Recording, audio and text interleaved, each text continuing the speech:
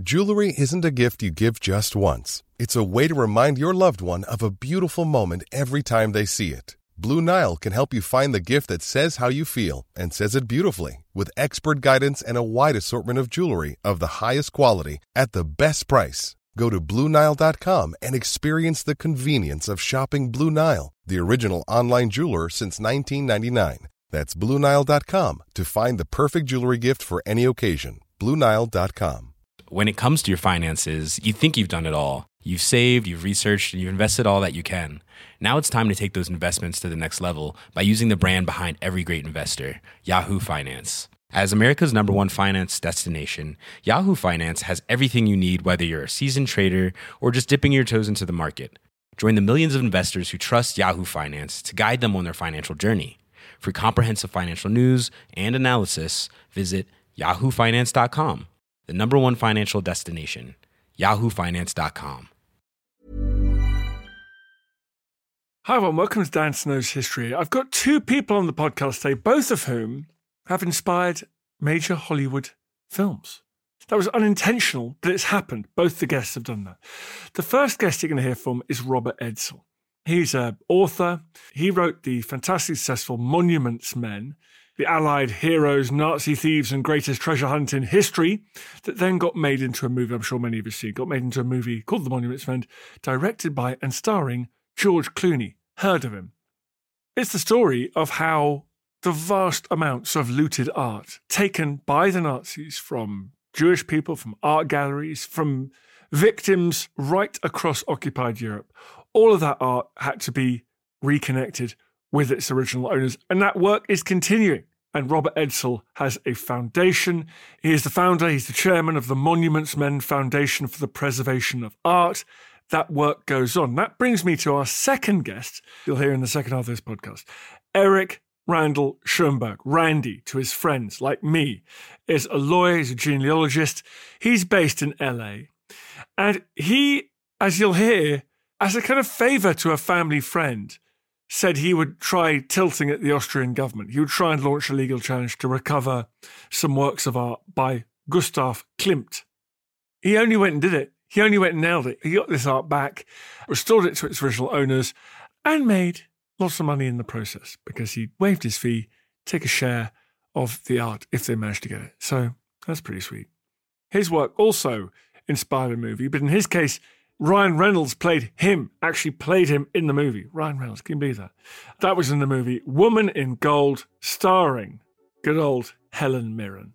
So really, this is a star-studded episode of the podcast. It's crazy.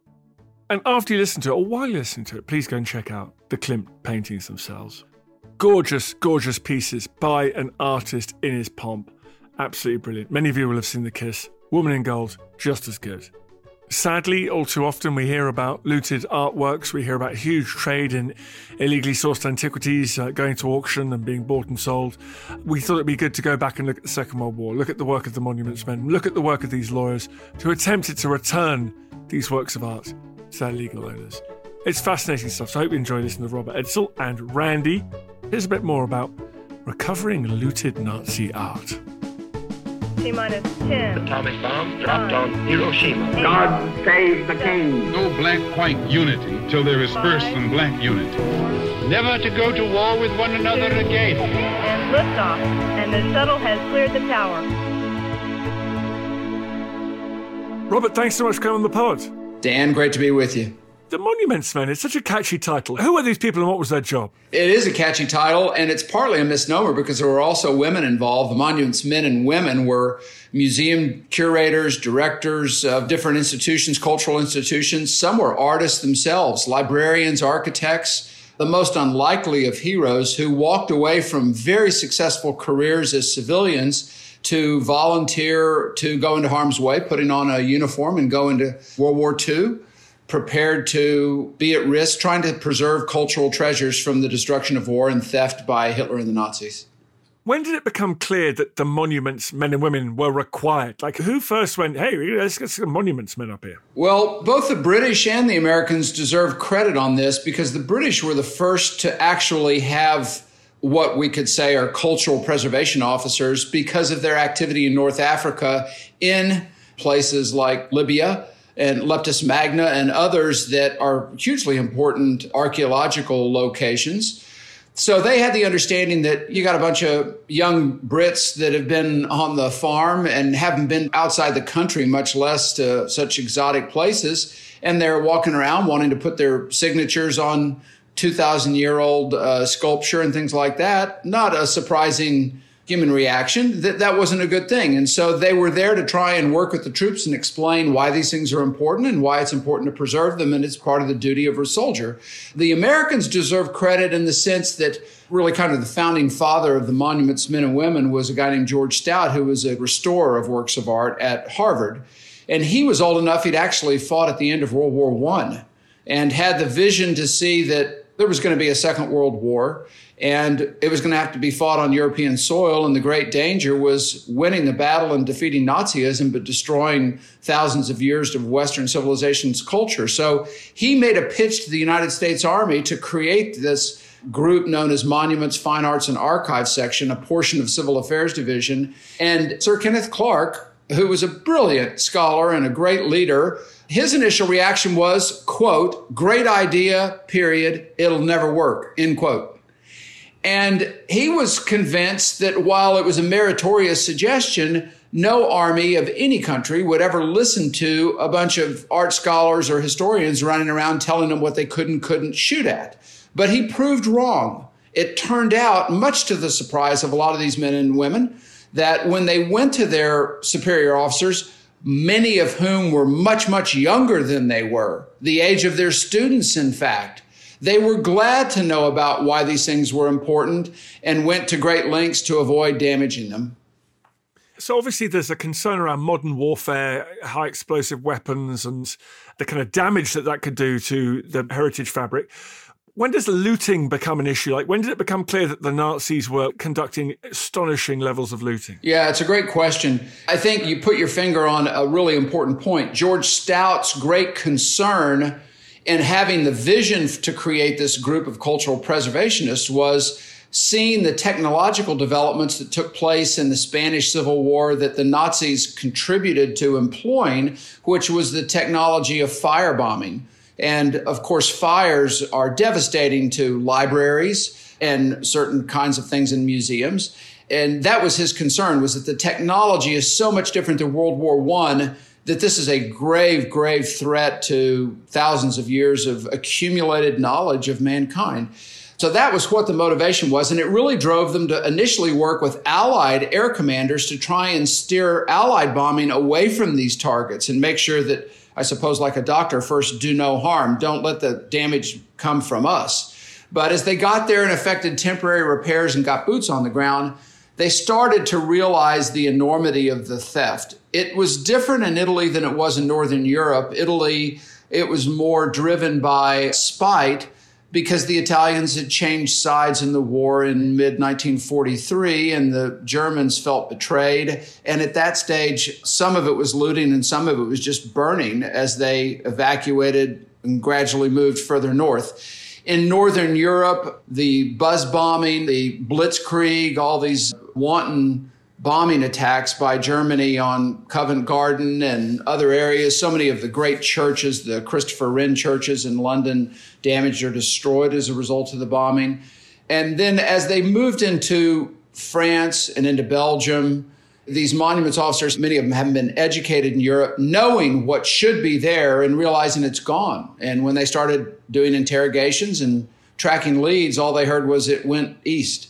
So I think in Paris was the first time that the enormity of what had taken place and the degree of premeditation that had been put in place to determine where these things were and loot them really took hold. And it was at that stage their job started shifting from trying to preserve structures to locate and try and recover the movable objects. Okay, so let's come back to that first bit of the job. And the Americans, when did they first kind of go into combat, as it were? Were they sitting with Allied planners? Were they near the front line? Were they like, hey, don't drop too many bombs near that. We like that. What was the first moment when this idea was put into effect? Nobody really envisioned that they would be, they knew they would be with the troops. That was the whole idea. That was the structure. But I think the Army wanted to keep a bunch of art scholars and historians and college professors in uniform away from the front line. They'll muck it up or they'll get killed. But more and more as the efforts progressed, they needed to be able to be the first responder. They needed to be in there with the troops, not only to assess what damage there was and what was missing, but also to make sure proper security precautions were taken to prevent Allied troops from taking things, whether as souvenirs or deliberately stealing. And so by the time we got to the spring 1945, 2 monuments officers, in fact, were killed in combat. One was a British monuments officer, Ronald Balfour, who was a great scholar at King's College.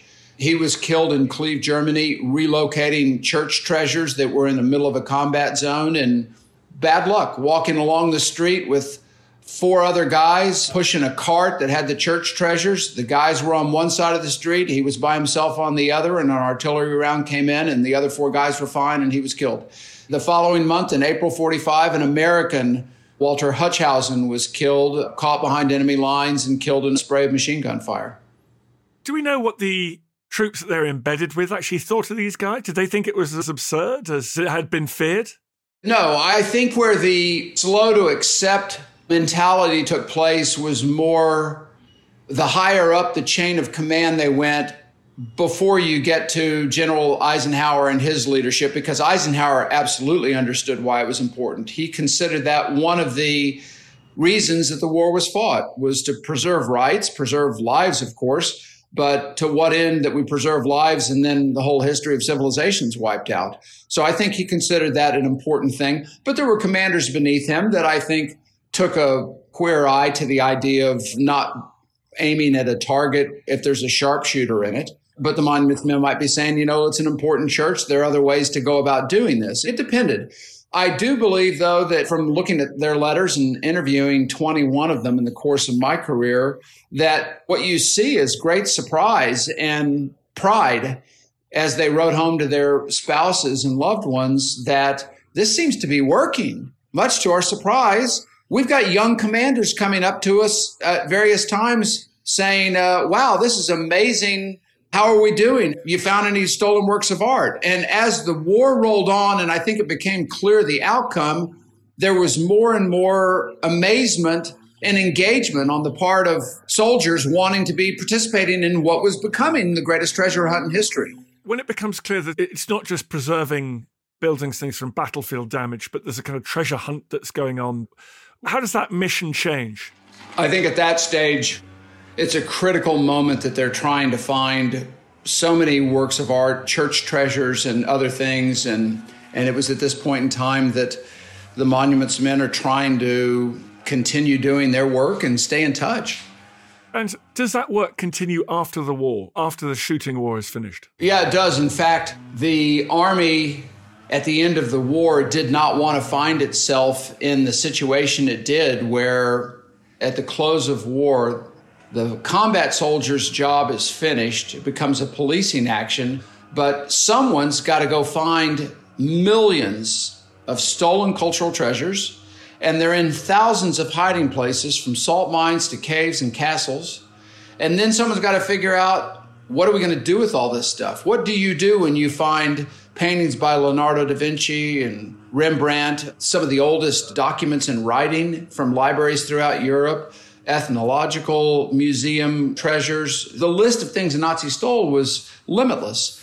And the answer was, give it to the monuments men and women. They're museum people. They are used to running large institutions with lots of items. The Army didn't want to be in the position of doing it, but someone had to do it, and there wasn't anybody else to give it to. And interestingly, in hindsight, if you would have been out looking for people with CVs to tackle a job like that, you would have been interviewing and hiring the people that happened to already be there.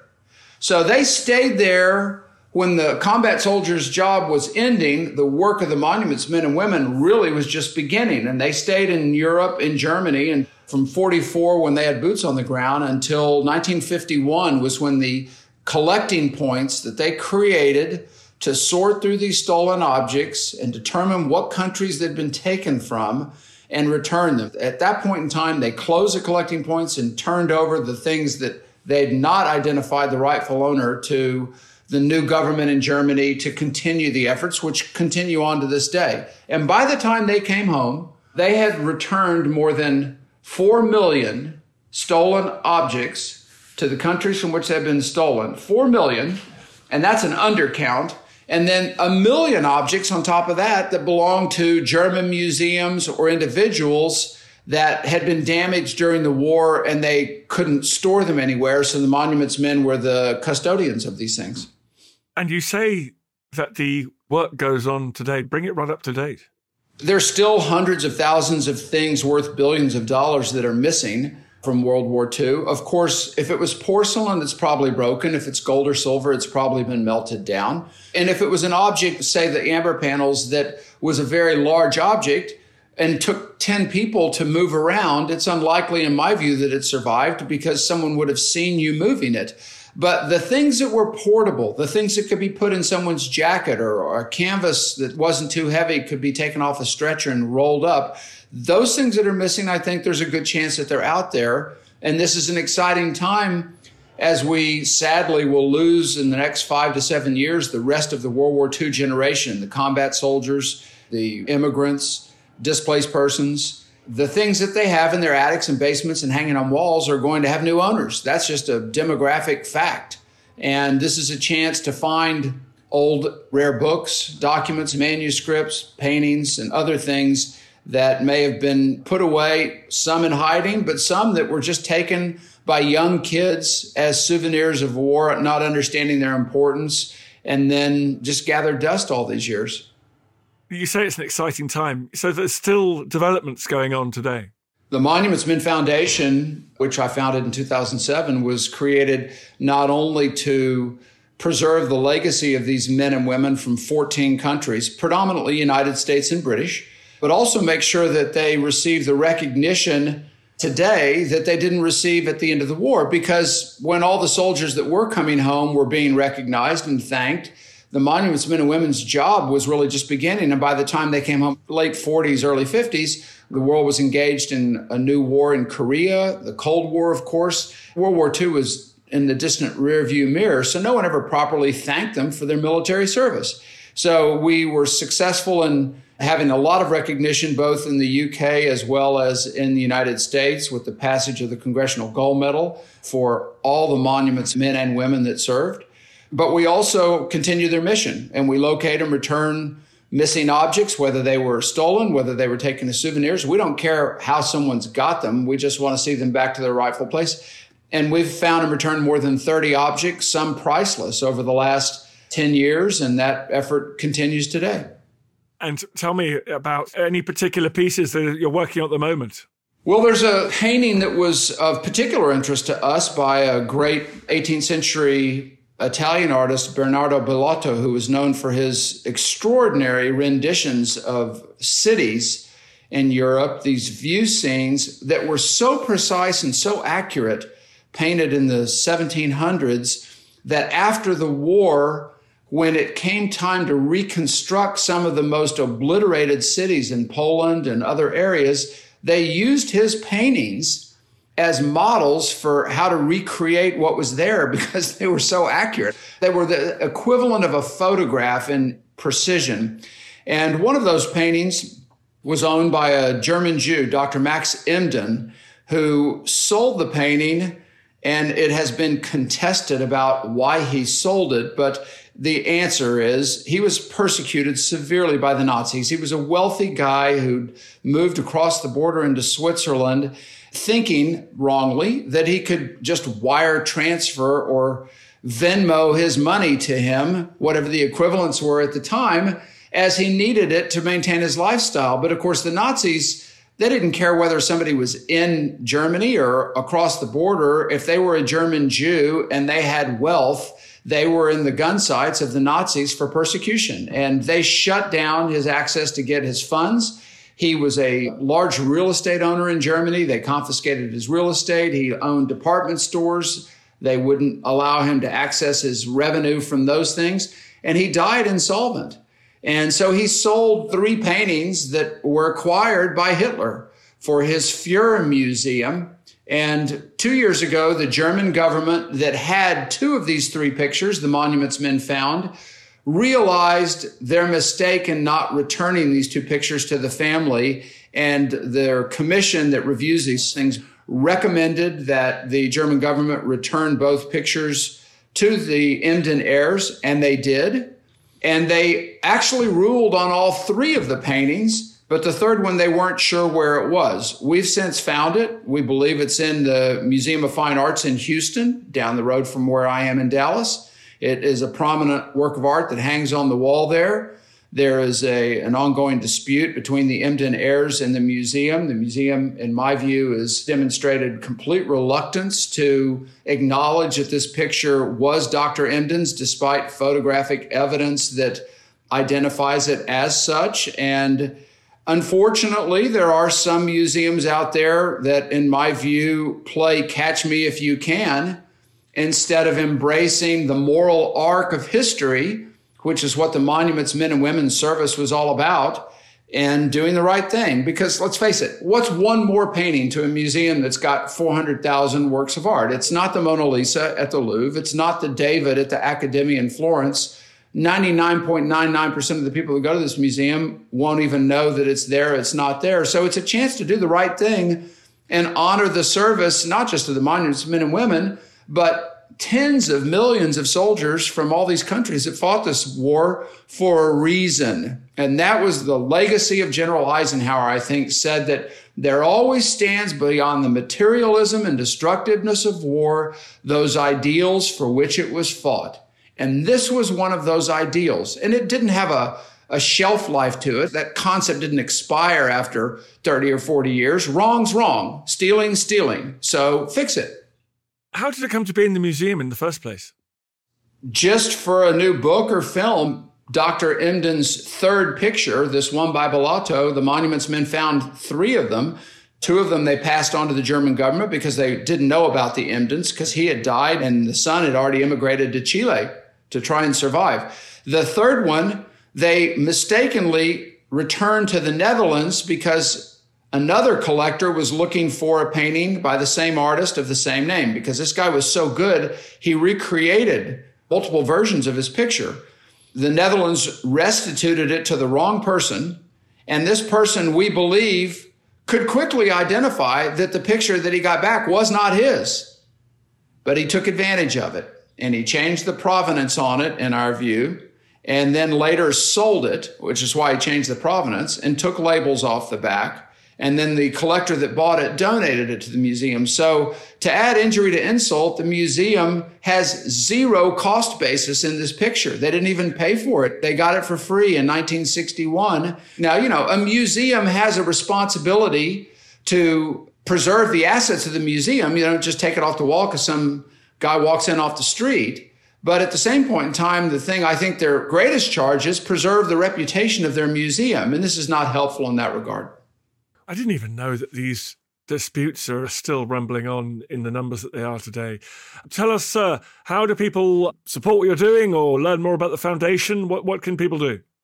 Thanks for asking. Visit monumentsmenfoundation.org. They can become a member of the foundation and support our work. They can learn about the case I just mentioned involving the Bellato and the Museum of Fine Arts in Houston. We have biographies on all 350 or so Monuments Men and Women. People in the United Kingdom, Great Britain, England, and Commonwealth countries should feel very proud because there are incredibly accomplished Monuments Men and Women from New Zealand, from Australia. The second largest number of monuments officers came from England, and one in particular that endeared her heart to me, Anne Popham Bell, who died just a few years ago at 103 or 4 and was an incredible scholar. She was married to Clive Bell, whose aunt was Virginia Woolf. She had two great careers, not only as a monuments woman working in the British sector.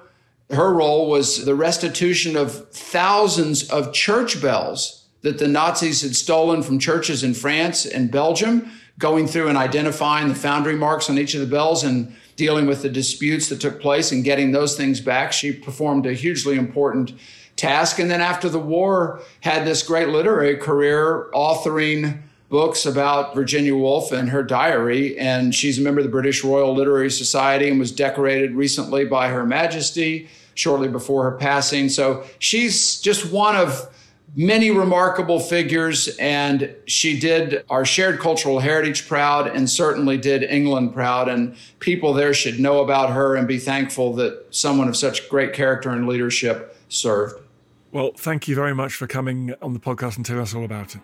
You're welcome. Thank you, Dan. You're listening to Dan Snow's History. We heard from Robert Edsel talking about the Monuments Men.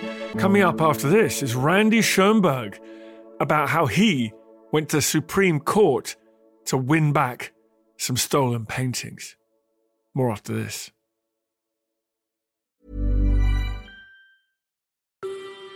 Hi, I'm Matt Lewis, historian and host of a new chapter of the Echoes of History podcast.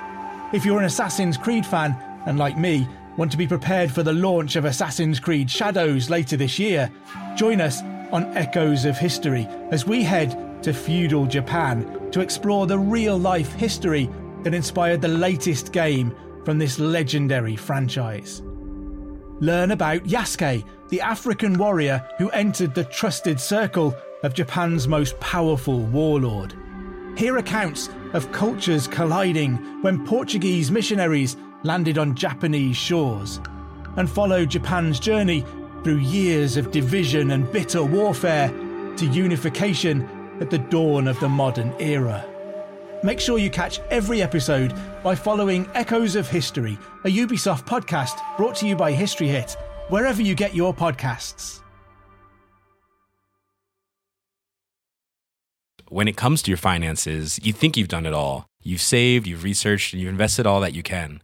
Now it's time to take those investments to the next level by using the brand behind every great investor, Yahoo Finance. As America's #1 finance destination, Yahoo Finance has everything you need, whether you're a seasoned trader or just dipping your toes into the market.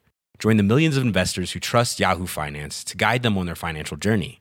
For comprehensive financial news and analysis, visit yahoofinance.com, the #1 financial destination, yahoofinance.com.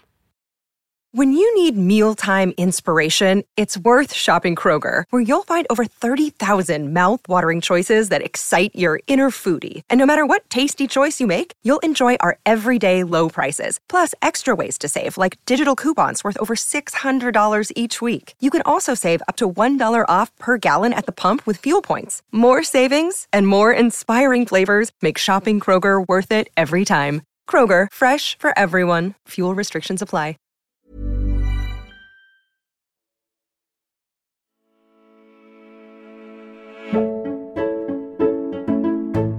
Randy, thank you very much for coming on the podcast. Thank you for inviting me. Happy to be here. What was your journey into this very particular aspect of law, recovery of looted treasures? It started really just because an old family friend of mine, Maria Altman, called me up and asked me to help her with her recovery of these amazing Klimt paintings. But Maria was just a family friend. She had been friends with my grandparents. I sort of half joke that she knew me since my mother was in diapers. She really did know my mother as a baby, and of course me. And she and her husband were very, very close friends of the family. They came on trips with us when my grandmother was alive. And so it was very natural that she called me up for advice. And so that's how it started. And once I was representing her, I was able to help a lot of other people also. And talk me through the Klimt paintings. What had been the history of those beautiful pieces of art? So Maria's uncle and aunt, Ferdinand and Adela, who were brother and sister of her parents. In other words, two boys named Bloch married two girls named Bauer. And so they were double uncles or double aunts. So the uncle and aunt had no kids, but they had an enormous art collection in Vienna, including these wonderful Klimt paintings, but also many dozens of other fabulous artworks. Maria's aunt Adela had died in the 1920s, but her uncle was still around in the 1930s when the Nazis invaded in 1938, and he fled immediately, first to his estate outside of Prague in Czechoslovakia, and then when the Nazis took over Czechoslovakia, he escaped again to Zurich, Switzerland, and he stayed there through the end of the war. But he had no kids and died shortly after the war in 1945, after the war ended, and left whatever was in his estate, which was nothing basically at that time except the hope to recover things, to his 2 nieces and 1 nephew, and Maria was one of those nieces. She was the baby of her family, the 5th child, and the only one left when, in 1998, an opportunity arose where they could actually try to recover these paintings. And how interesting. So he just left them with like a Post-it note saying, if you can get them, these paintings are yours. He had a short will. It's, I think, a page long saying, I give my estate to my 2 nieces and nephew. And that was it, because he was penniless. He was being put up by friends in a vacant hotel in Switzerland. And there was not a lot of tourism during World War II, as you can imagine. So the hotels were empty. And some friends put him up in a hotel, and he stayed there without any family or friends. Survived until the end of 1945 and unfortunately died then, never being able to return to Austria and never having recovered any of his property. And did these people he left it to, did they harbor any realistic hope of achieving that, or was it just like a family story? Well, they were all over the place. Maria was, by that time, in Los Angeles. Her brother was up in Vancouver, Canada, and then she had a sister who had remained behind and had been in hiding in Yugoslavia and came out of hiding with her husband and 2 kids, and then her husband was executed by the communists, and she escaped to Palestine and then on to Canada.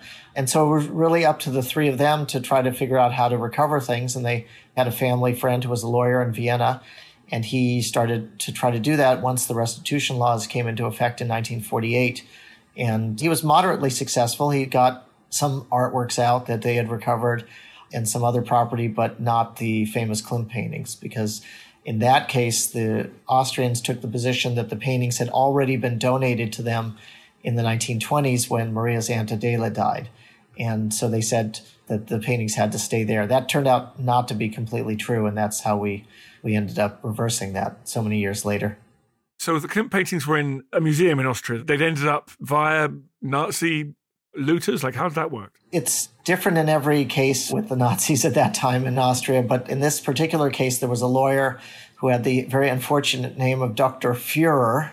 That was really his name, and he was a big Nazi, and he was in charge of liquidating Ferdinand's estate, and so he sold basically all of the artworks. 2 of the Klimt paintings he traded to the Austrian gallery, and then he got one back that Ferdinand had already donated and sold that off to another guy. And it's a long story, but at the end of the war, 3 of the paintings were in the Austrian gallery, 2 portraits and the apple tree. 1 painting was in the City Museum of Vienna. Another one Dr. Führer kept, along with 11 other pictures, to pay himself for a job well done, liquidating the estate. And so they were all over the place. And it was really the lawyer for the family, Dr. Rienisch. His job was trying to find the property and then try to recover it. And as I said, he was moderately successful. Ultimately, what he did was he had a meeting with the Austrians, and they said, we want to keep the Klimt paintings, and you have all these other artworks that you want to send out to your clients in Canada and in the United States, and we're not going to let those out unless you give us the Klimt paintings. And so he agreed to do that. We know this because he wrote a letter to his client the very next day explaining what had happened. And he said, I made a deal and gave up on the Klimt paintings, but I hope to get all these other paintings out. And that was somewhat successful. He was able to export a lot of what turned out to be less valuable paintings to the family in Canada and Los Angeles. I remember when I visited Maria, she had one of them still on the wall of these old sort of Austrian 19th century Biedermeier paintings. But the Klimt paintings, if you had asked her before this started out, she would have said, oh, it's too bad my aunt gave them to the museum in her will, because that was the story she was told. And it turned out that that wasn't true. What is the law governing this? International law? Is there international agreements around restitution? Or is actually this case, did it just pivot around the fact whether or not the aunt had given them away or not? Great question. So the answer is that each country sort of has its own law. And often it's very difficult to decide what law to apply because the artworks move from one jurisdiction to another. So it's one of the real difficulties that we have, that there is no sort of international rule. And a matter of fact, there's a very important distinction between the law in the United States and in most of Europe. And that is, in the United States, we have a concept that the thief cannot convey good title, meaning once something's stolen, it remains stolen no matter how many times it's sold to a good faith purchaser. Whereas in continental Europe, at least, it's the opposite. So a good faith purchaser can have a defense and say, I bought something unwittingly, not knowing it was stolen, and therefore I get to keep it. Because you have this Solomonic choice sometimes between 2 victims. You have the original owner, from whom it was stolen, and then you have the innocent purchaser, the third party who buys it, and which one gets to keep the painting. You can't, like King Solomon, threaten to cut it in half and give half to each side. The law has to decide one or the other, and the American rule is that the original owner keeps it, which means that the Latin caveat emptor, let the buyer beware, right? So when you buy property, you have to get title insurance and things like that because you can't be sure that you're getting it. That's the American rule. The European rule benefits the bona fide purchaser. So the good faith purchaser says, hey, I didn't know it was stolen and I get to keep it. And then the original owner is out of luck. And so sometimes there's that difference that makes a big difference in these cases. What happened in our case was that Austria, after a journalist named Hubertus Czernin published a bunch of articles on formerly Jewish-owned artworks that were in Austrian museum collections and had never been returned, they passed a law saying that we're going to start returning these now. Anything that in the post-war period was not properly dealt with and not returned to these families for whatever reason, we're going to start returning them. So there was a brand new law in Austria that we took advantage, but that's not the case necessarily in other countries. You fought and won the case in the Supreme Court of the US. Yeah, it was a long ordeal. We tried initially to do a lawsuit in Austria, but it was too expensive, actually. They would have required Maria to pay attorney's fees for the other side, all of her assets, and she was deep in her 80s. So that was not going to be possible. So I very naively, I was a young lawyer, I looked at the possibility of suing in the United States, where Maria had been a citizen since the end of the war and had lived for many years.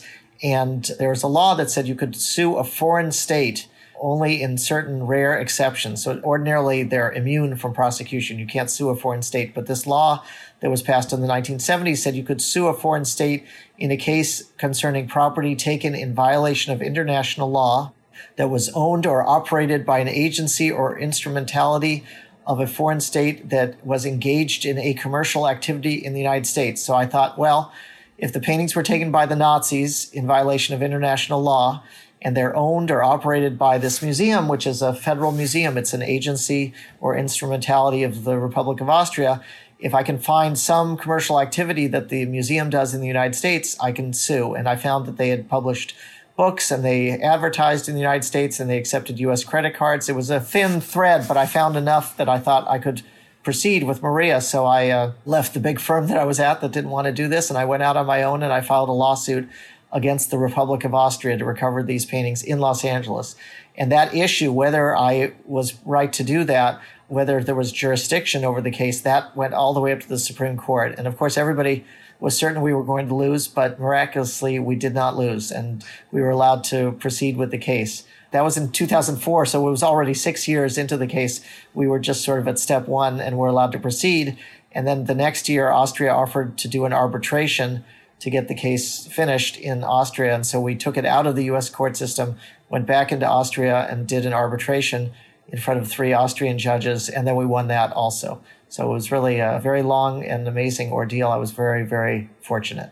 Did Maria get to enjoy 5 Gustav Klimt paintings on her wall in Vancouver or wherever? Not on her wall. She was in Los Angeles, and she lived after they fled from Austria. The family was not wealthy. She left a very sort of normal middle-class life here. And living as a widow alone in a house, you don't necessarily want to have a $100 million painting on your wall.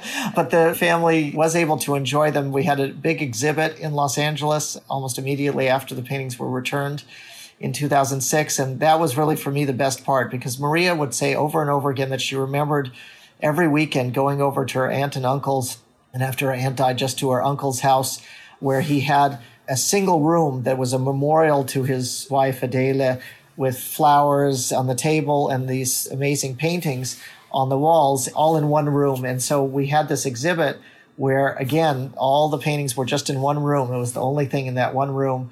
And Maria was there, the last surviving member of her generation, with her kids and her nieces and nephews and grandchildren, all in this one room with these paintings again. And for me, that was sort of the best moment of the whole thing. But in the end, the family, again, it was not just Maria, it was 5 heirs, decided they would not keep the paintings on their walls, but they'd find other homes for them. And so some of them were sold off. One is on permanent display in New York at the what's called the Neue Gallery. It's a small museum in the Upper East Side of Manhattan that focuses on German and Austrian art. And there you can see the famous gold portrait of Adele Bloch-Bauer because Ronald Lauder bought it for that museum. So it was a very happy ending. That is. And did it, I mean, this is gossipy, but they must have received hundreds of millions of dollars. I mean, did it change all their lives?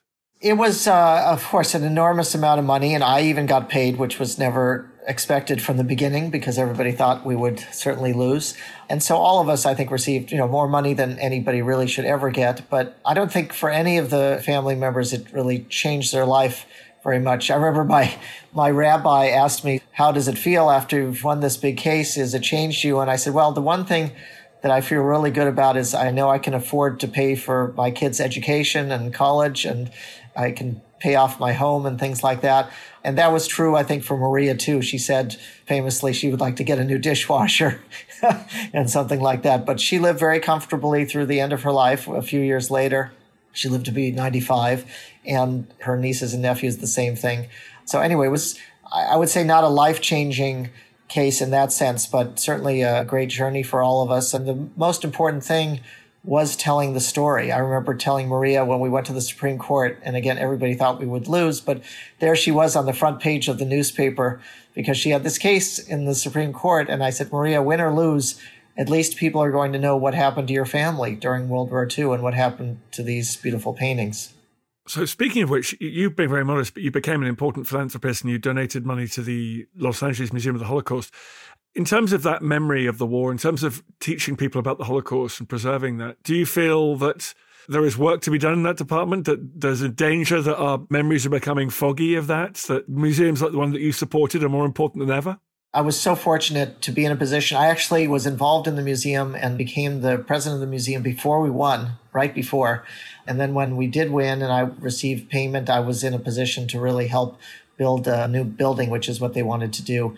And I inserted myself in the process also of redesigning the entire museum exhibit because I love history and knew, I guess I thought at least enough about it in a general way to really lead that effort. And so it was really meaningful for me to be able to turn this into something that did end up educating. They get about 50,000 or more people going through the museum every year because it is not only important to remember the past, obviously, but it's increasingly of interest to people. And that's what I found amazing, that I'm going to be 55, and I remember growing up in the 70s and on TV, there were a lot of TV shows about the war, about World War II, usually about big battles in the Pacific or battles in the Atlantic and in Europe, not so much focusing on the Holocaust aspect. But I think as time has gone on, what makes World War II unique among all the big battles from, Battle of Hastings to the Napoleonic Wars to the 30 Years' War, etc., that we learned about in high school, what makes World War II unique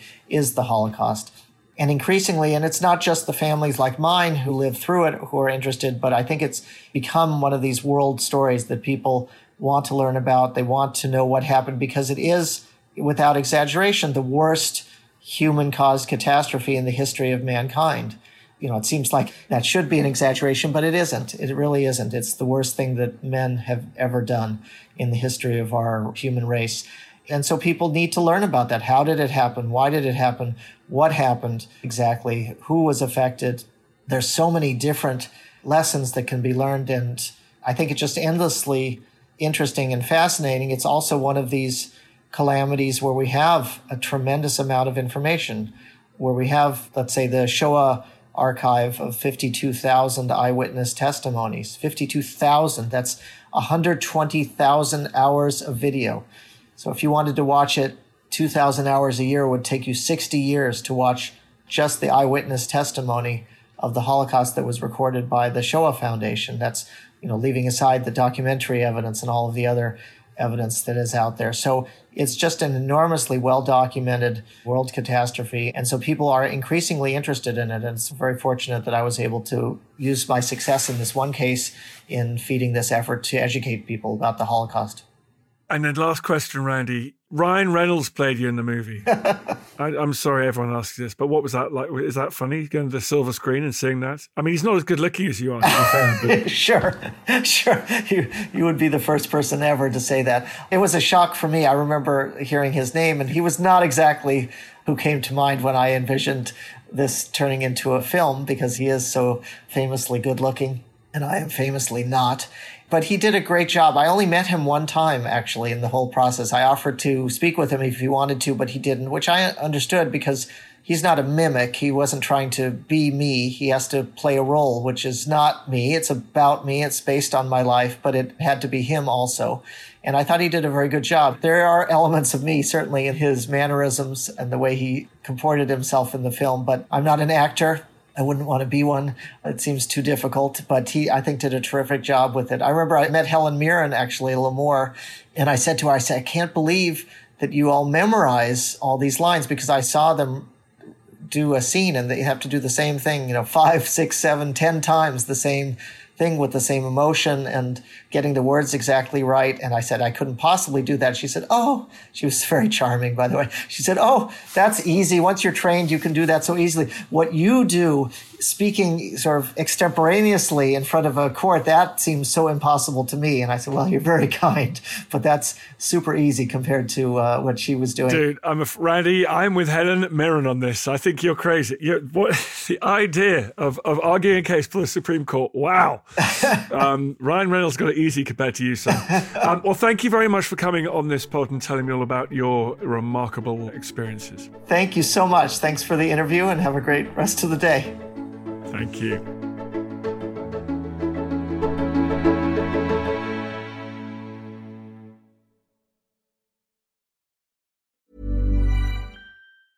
Even when we're on a budget, we still deserve nice things.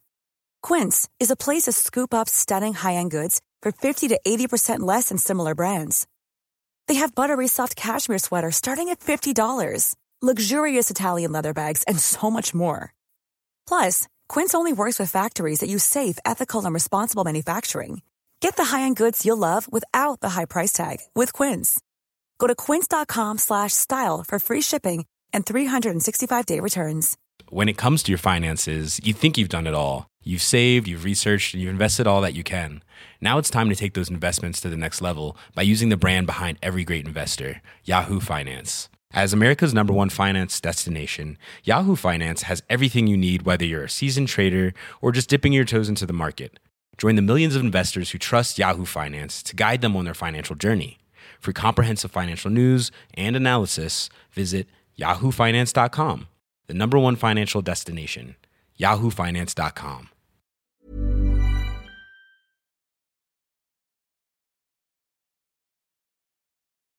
Thank you for listening to this episode of Dan Snow's History Hit. Please follow this show wherever you get your podcasts. It really helps us, and you'll be doing us a big favour. Don't forget, you can also listen to all of these podcasts ad-free and watch hundreds of TV documentaries when you subscribe at historyhit.com/subscribe.